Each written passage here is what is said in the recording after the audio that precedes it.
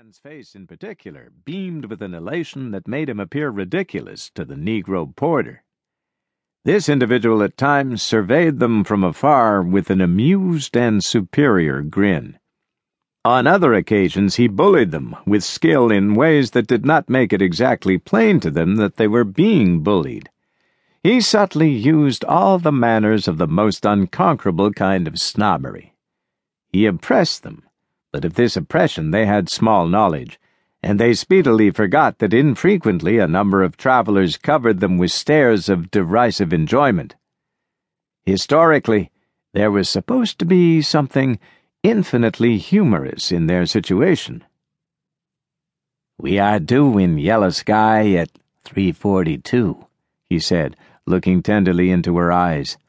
"Oh, are we?" she said, as if she had not been aware of it. To evince surprise at her husband's statement was part of her wifely amiability. She took from a pocket a little silver watch, and as she held it before her and stared at it with a frown of attention, the new husband's face shone. "I bought it in San Antone from a friend of mine," he told her gleefully. "It's 17 minutes past 12, she said, looking up at him with a kind of shy and clumsy coquetry. A passenger, noting this play, grew excessively sardonic and winked at himself in one of the numerous mirrors. At last they went to the dining car.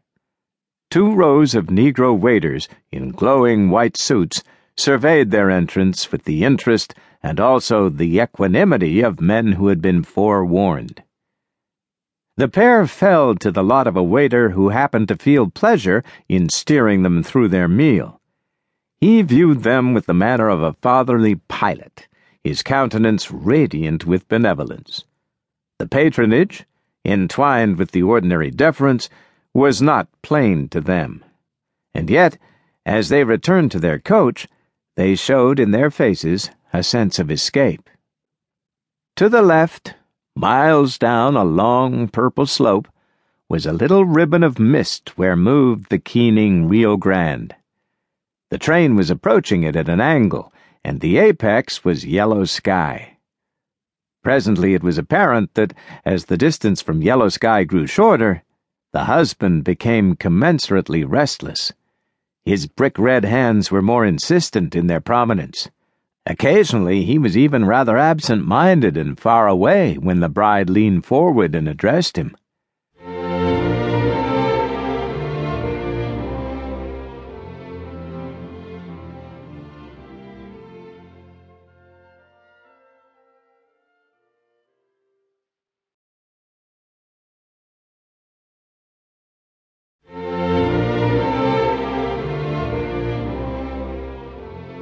As a matter of truth, Jack Potter was beginning to find the shadow of a deed weigh upon him like a leaden slab.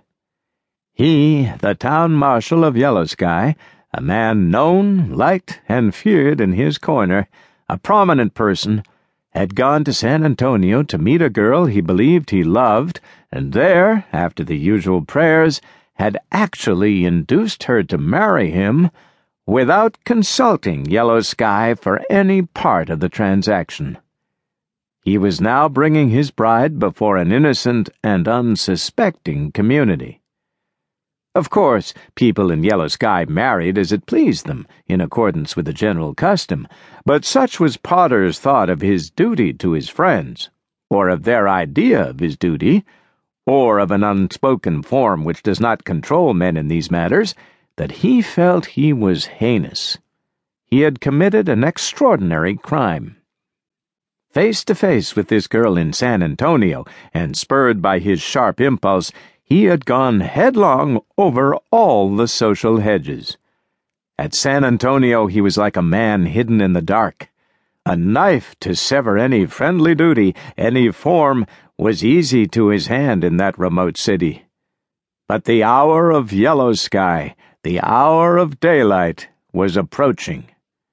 He knew full well that his marriage was an important thing to his town. It could only be exceeded by the burning of the new hotel. His friends could not forgive him. Frequently he had reflected.